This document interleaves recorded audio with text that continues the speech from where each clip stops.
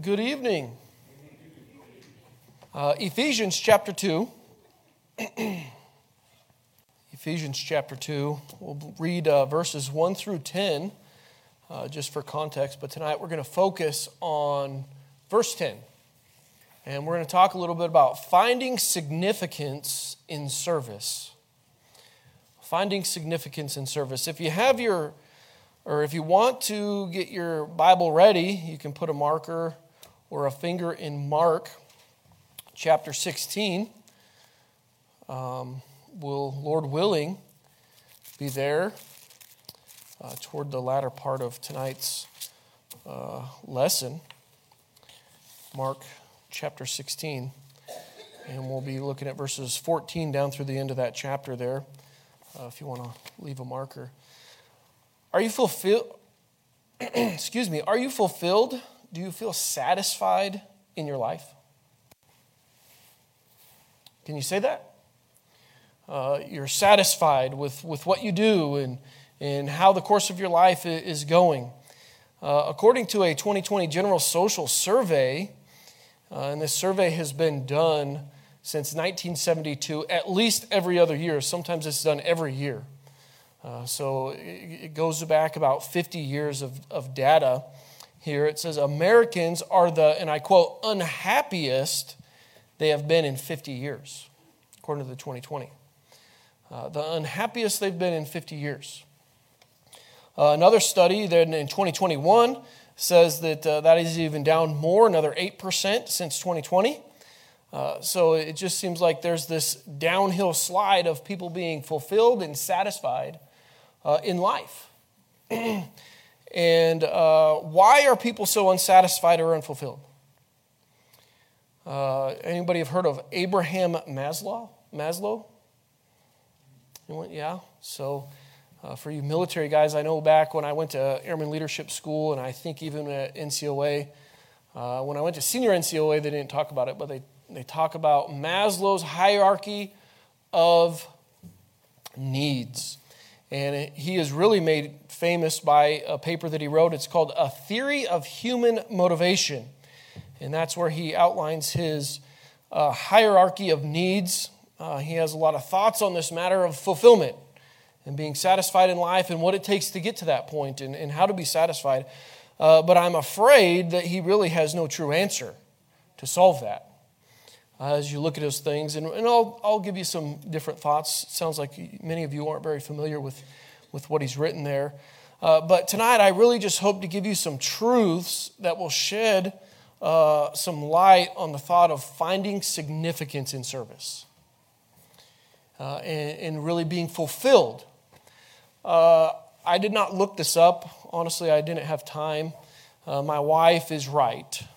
So she told me not to start a project this week because you're going to be busy. There's not a lot going on. And I just want her to know, though, although she was right, I was not wrong. So the project is completed. It is. My part. But it did create work for her. But anyway, it was a busy week, so I don't know why I'm sharing this, but I pulled in all-nighter Monday. I went to bed at 5 a.m. Tuesday morning. I stayed up trying to finish this project, and it was actually another project. We got some bacon, and it finally was cured. I had to smoke it and slice it, and it was just like I was up till 5 a.m. I went to bed at 5 a.m. and got up at 6 so I could be to work at 7, so she was right. But I was right because the project is done, and I'm still able to preach. So she was like, I don't know if you want to start that. Anyway, that's extra credit. I apologize. But Maslow, back to Maslow, what we're talking about here tonight. The hierarchy of needs. That's what I was talking about. I didn't really have time to look at the statistics in relation to Christianity and Christians and how they claimed how satisfied they are in life. So honestly, I can't give you those numbers tonight. I was going to look that up, but I kind of ran out of time. But the bottom line is, America is not happy with life in general. And obviously, Christians in America are a part of that statistic to some extent. I really can't elaborate much more than that. But his hierarchy of needs, so I think it was 43, he originally published this paper, and there were 5 steps, and it was in 70, several years later anyway, he changed some things, and it's up to 8 different needs, the steps of the needs. It's kind of, the graphic is a pyramid. Maybe I should have had a PowerPoint, I don't know. The graphic is a pyramid, and the lower needs primarily need to be satisfied before you can kind of move up and focus on those other things. So, oh boy.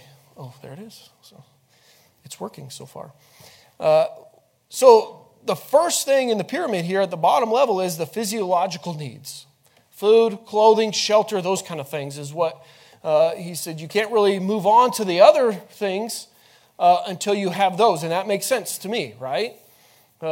If you're starving hungry, you're not going to focus on a lot of other things until you get food in your belly, until that need is satisfied. And so, but what I want to remind you tonight, go to Matt, let's just do it. This is Bible study time, so get ready.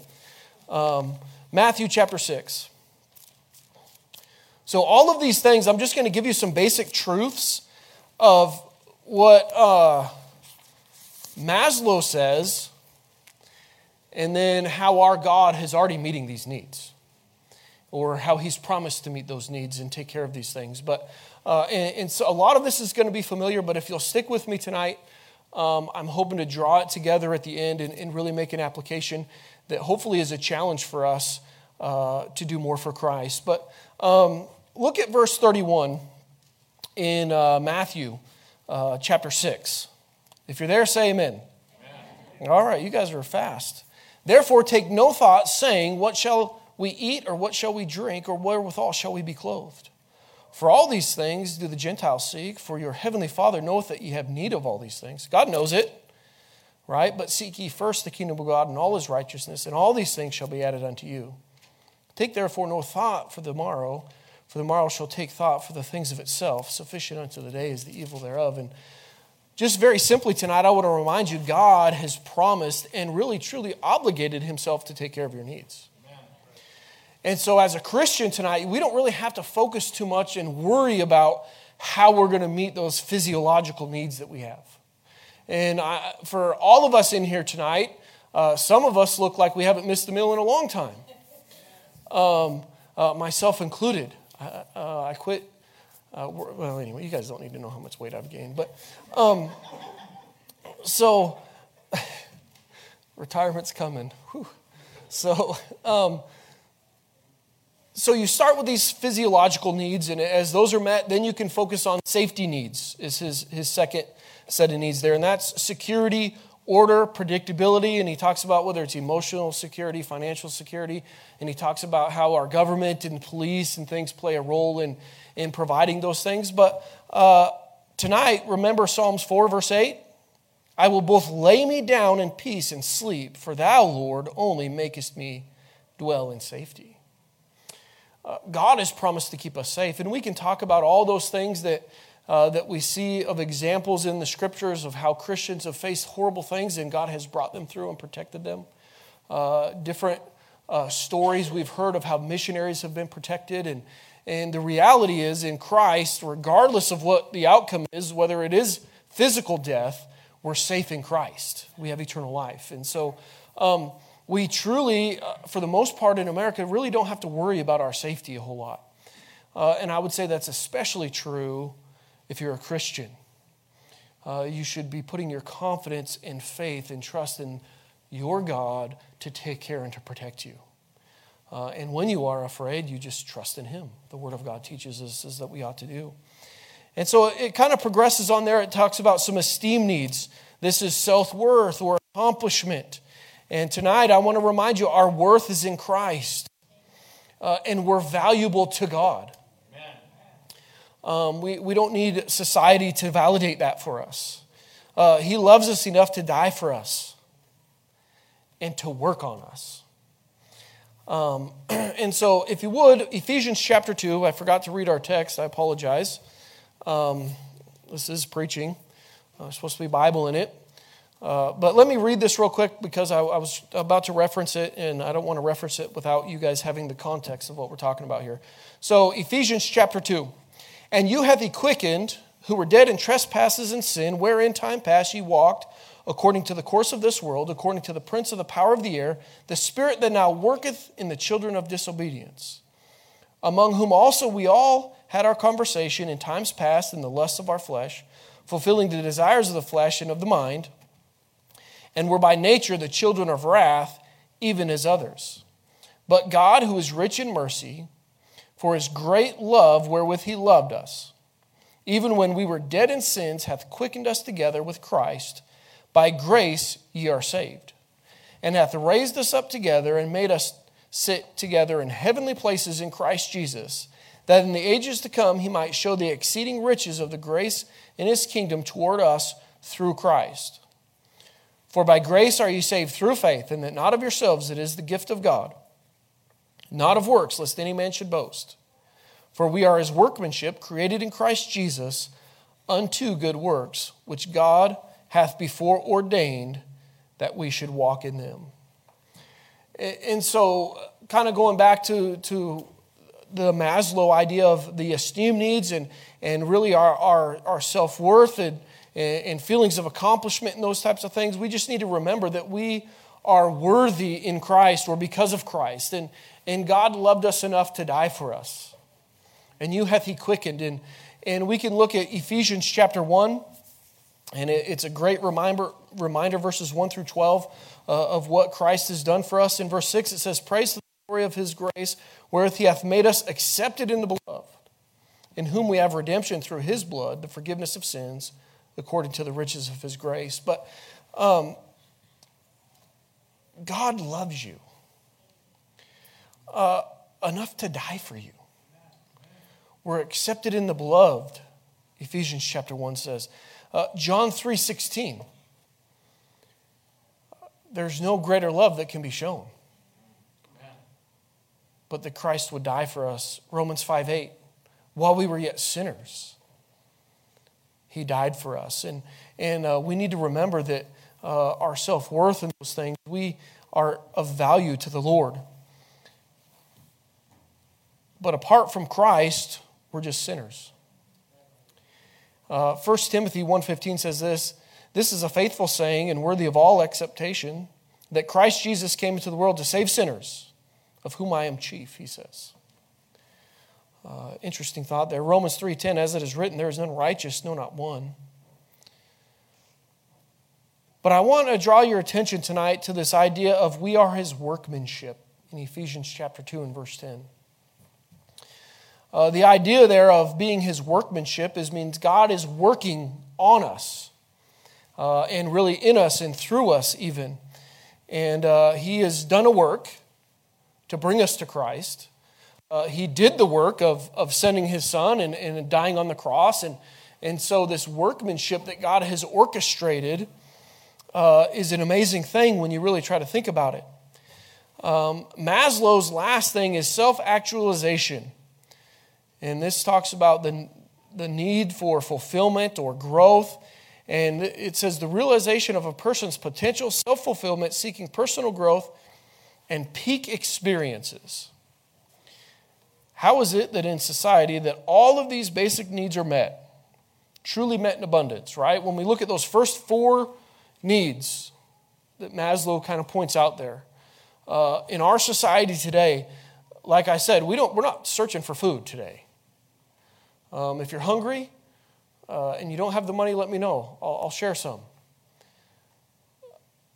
But in a society that has all of these basic things, and when you look at it from Maslow's humanistic, really he was an atheist, and people should be able to get to this point of self-actualization where they can accomplish whatever they want. But the statistics are saying people are miserable. They're unhappy. They're not fulfilled.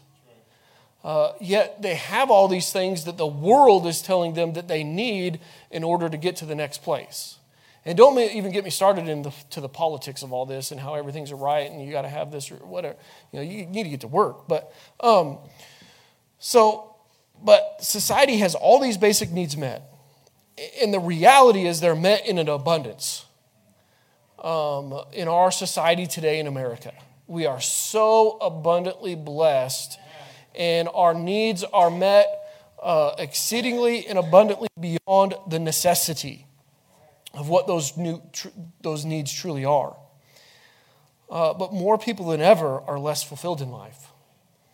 Remember, over the last 50 years, it's gotten worse and worse. When probably over the last 50 years, people materially have been blessed more and more. So what's the problem? The simple truth is because of the absence of God in our daily living. That's the simplest truth. Is over the last 50 years, there's been a lot of forsaking God and forsaking biblical principles and forsaking those things that God has established to help us feel fulfilled. So here is where I want to take a few moments and to try to encourage you this evening. Unlike the world's philosophy of it's all about me, that's the reality of Maslow and I think it was Freud, and there was another guy he was kind of one of their students, and he did a lot of things to kind of disprove them. He didn't agree with how they got to the point of their research, but anyway, the reality is, in today, it's just all about me. And that whole hierarchy is all about meeting my needs and the things that I need or desire. And if you look at some of the breakouts of more in depth, some of those things they call needs aren't even needs. But anyway, the reality is it ought to be all about Christ. And if you want to feel fulfilled and satisfied, you need Christ. So when we look at that, and so without Christ, you're condemned already. And I know this is the Wednesday night crowd, but I don't want to take it for granted that everyone is in Christ here tonight. But listen, for all have sinned. We read that verse, there is none righteous, no, not one. And the wages of sin is death. And without Christ, we deserve separation from God for eternity in hell. That's what each one. And so without coming to Christ and understanding that you need a Savior and turning to Him and Him alone and trusting Him, you're condemned and really there is no hope. But in Christ, there is hope.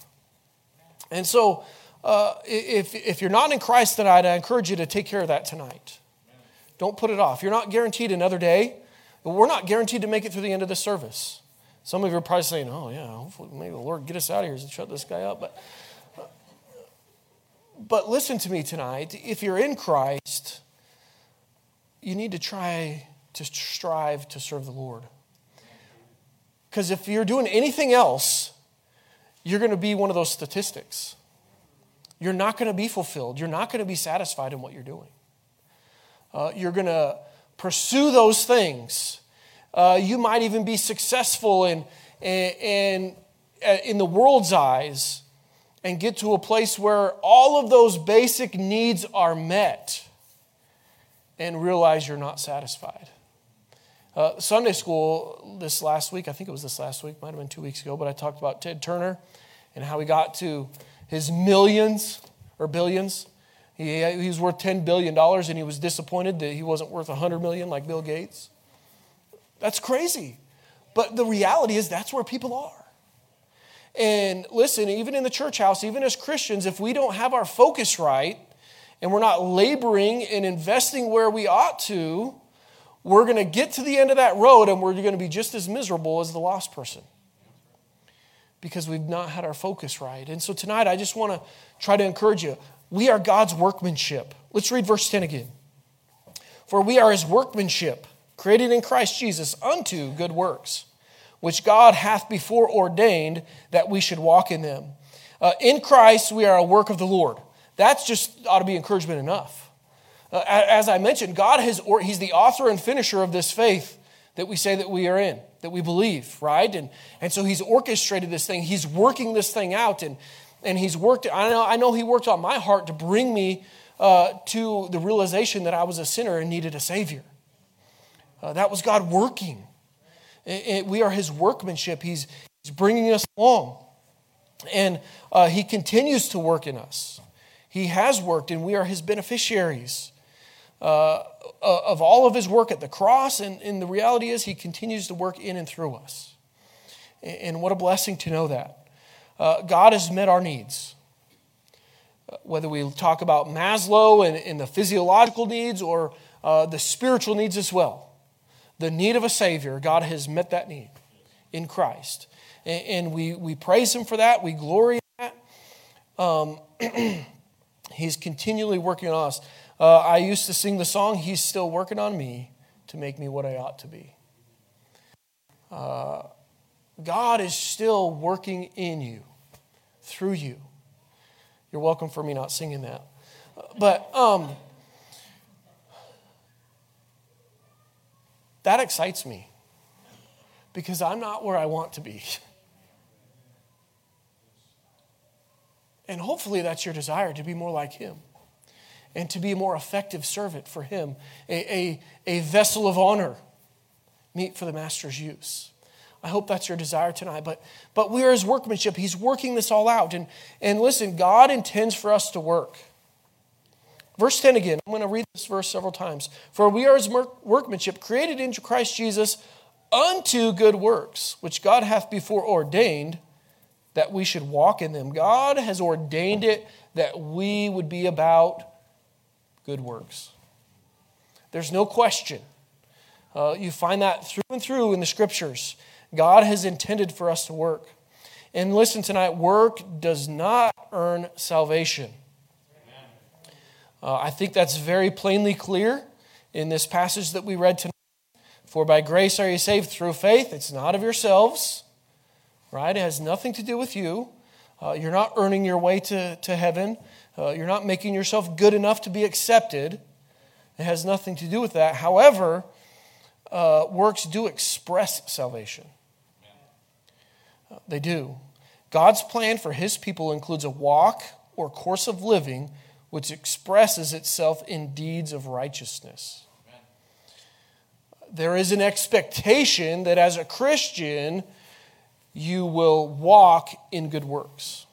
That expectation is not from me. It's not from pastor. It's from the God that saved you. And we ought to be endeavoring and really striving to be about the Father's business. James 2:17 and 18 says this, even so faith, if it hath not works, is dead, being alone. Yea, a man may say, thou hast faith, and I have works. Show me thy faith without thy works, and I will show thee my faith by my works. Our lives ought to be evidenced of good works, demonstrating that we're Christians, that we're believers.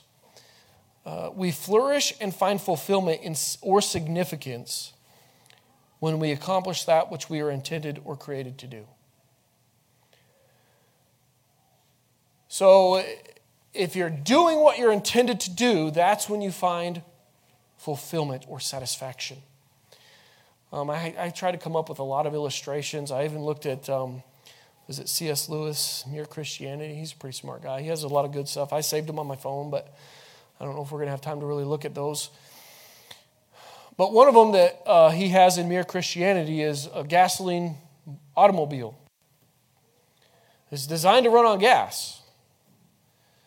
And it's not going to run on much anything else.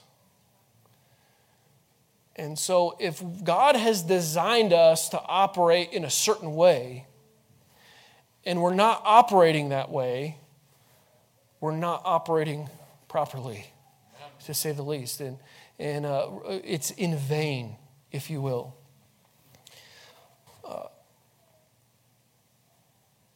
We have workaholics.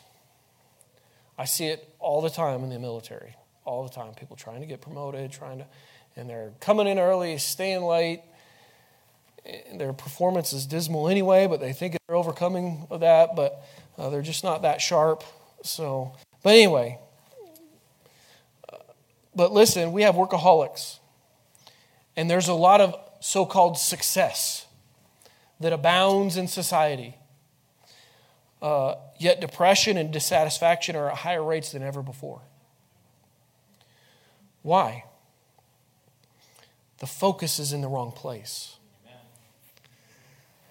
And tonight, I want to encourage you as Christians, we are not immune from that. If we're not careful, we can get our focus in the wrong place. We can focus on our job or some material gain or whatever thing that really gets you going. What do they say? Whatever floats your boat. Our focus needs to be in the right place. We have a natural desire to work. And I know I've extended myself at times in my job to realize later on that it was to the detriment of my spiritual life and my family. And that's tough to admit, but it's true. And so we need to ensure that our focus is correct, because God's given us this innate need to fill this void of work. There is satisfaction in it, in a feeling of accomplishment, and there's nothing wrong with working. Don't misunderstand me. The Bible clearly says that we ought to work.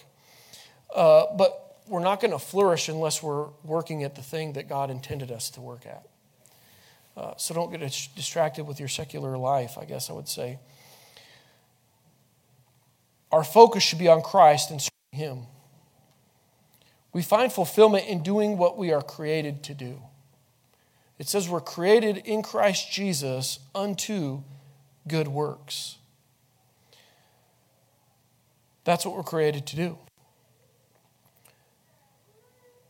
Jesus said this in John 9, verse 4. I must work the works of him that sent me. While it is day, the night cometh when no man can work. You guys are familiar. He says, I must be about my Father's business. Jesus was focused on the right thing. If you look at the life of Christ and the ministry of Christ, He was busy. He was working. He was laboring to the point where oftentimes they couldn't eat and they had to make it a point to set themselves apart so they could pray or eat or take care of some of those other basic needs that were necessary. Our Lord and Savior, our great example, labored and worked hard. But His focus was in the right place. Like our Savior, we have a work to do. We are created unto good works. We need to start walking in them. It says, created in Christ Jesus unto good works, which God hath before ordained that we should walk in them. And so the good works is truly just God's work. And you don't need to change your job. I'm not telling you got to go quit your secular job and go full-time ministry and that's the only way to find happiness in life. That's not what I'm saying tonight. What I'm trying to encourage you to do is have your focus right. And you ought to be preaching Christ wherever you're at. That's the simple truth tonight. Preach Christ. We need to be about sharing our testimony of what God has done for us and what He can do for those that we encounter every day. That's the work that we ought to be about. And so now if you want to turn to Mark chapter 16, many of you probably have verses 15 down through 18 possibly memorized. I know it's a very familiar passage, but I want to just bring your attention to it anyway tonight as a reminder. Verse 14, it says, after he appeared unto the 11, as they sat at meat, and upbraided them with their unbelief and hardness of heart, because they believed not them which had seen him after he was risen. And I want to pause here just to make a quick note. I think it's interesting that he upbraids them. We are his workmanship. He's always working on us. Sometimes we need that. Sometimes as we do this work, and I'll tie it together in the end, we're not doing it alone and in our own power. So don't misunderstand that. Don't lose sight of the fact that we're his workmanship. And he's continuing to work on us. These are the disciples that spent 3 intimate years with the Savior. If anybody knew how to minister, they saw the firsthand experience of how to do it. but they still doubted. It says their unbelief. But he was still working on them. And I found that to be an encouragement as I read this. Verse 15, and he said unto them, Go ye into all the world and preach the gospel to every creature. He that believeth and is baptized shall be saved, but he that believeth not shall be damned. And these signs shall follow them that believe. In my name shall they cast out devils. They shall speak with new tongues. They shall take up serpents. And if they drink or any deadly thing, it shall not hurt them. They shall lay hands on the sick, and they shall recover. Very well-known passage here. Look at verse 19. So then after the Lord had spoken unto them, he was received up into heaven and sat on the right hand of God. And so we often refer to this as the Great Commission. And so Christ comes down and gives them a command and directs them. And of course, we won't take the time to go look at Matthew's account of this. And so they're told to go out and to preach. And that hasn't changed for us today. These men, sure, were in a full-time capacity, if you want to say. But everyone in Christ has the responsibility to be an ambassador and to be a witness of those things that we have received. We're supposed to be sharing that. And I found this interesting in verse 20. It's not in the other accounts in Matthew 28 or I believe in Acts chapter 1 in verse 8 when it is given there as well. But look at this. I found this interesting. And they went forth. They were obedient. Praise the Lord. Listen tonight. Are you being obedient to the command to get to work? Are you being obedient to preach Christ wherever you're at? You don't have to get a new job. You don't have to go into the ministry. But are you being obedient to the command of Christ to do the good works that He has directed you to do? And so they were obedient. They went forth and they preached everywhere. Everywhere. At work, at school, obviously at church, right? Wherever we're at, the grocery store. And if you read the Gospels, but you can't help but notice that everywhere Christ and the apostles went, they were reaching people. They were preaching the word. They were sharing the gospel. Doing everything they can to make a difference in the people that they're around at that moment. And that is our charge tonight. Wherever we're at, to preach everywhere. To share the gospel. To give the good news to those around us. They went everywhere. And I love this. The Lord working with them. He says, Lo, I am with you, even unto the end of the world. But that is not in Matthew or in Acts or anywhere else where the Great Commission is kind of referenced. But it says the Lord working with them. And I found that to be so comforting to know that His workmanship is not done. Even when we're obedient, we are there. And of course we know the Holy Spirit is with us and goes with us. And oftentimes if we're not obedient, we fail at sharing the gospel in those opportunities that we're given.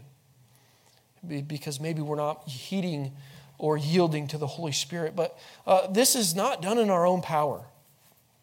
It is in the power of Christ. The Lord working with them and confirming the word with signs following. God continued to labor with them and to work with them and confirm their ministry. Tonight, are you lacking fulfillment in your life? Do you find yourself unsatisfied? You're laboring, you're busy. Things are going on, life is happening, but you just don't feel complete, you don't feel satisfied. Perhaps tonight you need to get serious about the Father's business rather than your business, rather than company whatever's business, but get serious about God's business and serving your Lord and Savior. I'm convinced of this. If we want our church to go to the next level, and I don't. It's not like a video game where we're trying to beat the big boss and we're going to elevate up. That's not. But if we want God to move our church forward for the cause of Christ, it is going to take us to collectively get busy about what God's commanded us to do. People are frustrated. People are unsatisfied. People are downright miserable. But in our church, that doesn't need to be the case. We can be happy and satisfied if we would commit to doing what we were created to do in serving our Lord. If we would be faithful to do what we were commanded and created to do, God would bless. I'm convinced. And we would be happy and blessed along the way. Life is busy. It really, truly is. This has been a busy week for me. I heard testimony from Brother Brock. It's been a busy week. Life can be busy. If you're going to be busy, you might as well be busy doing right. Get busy in the work of the Lord. Let's pray.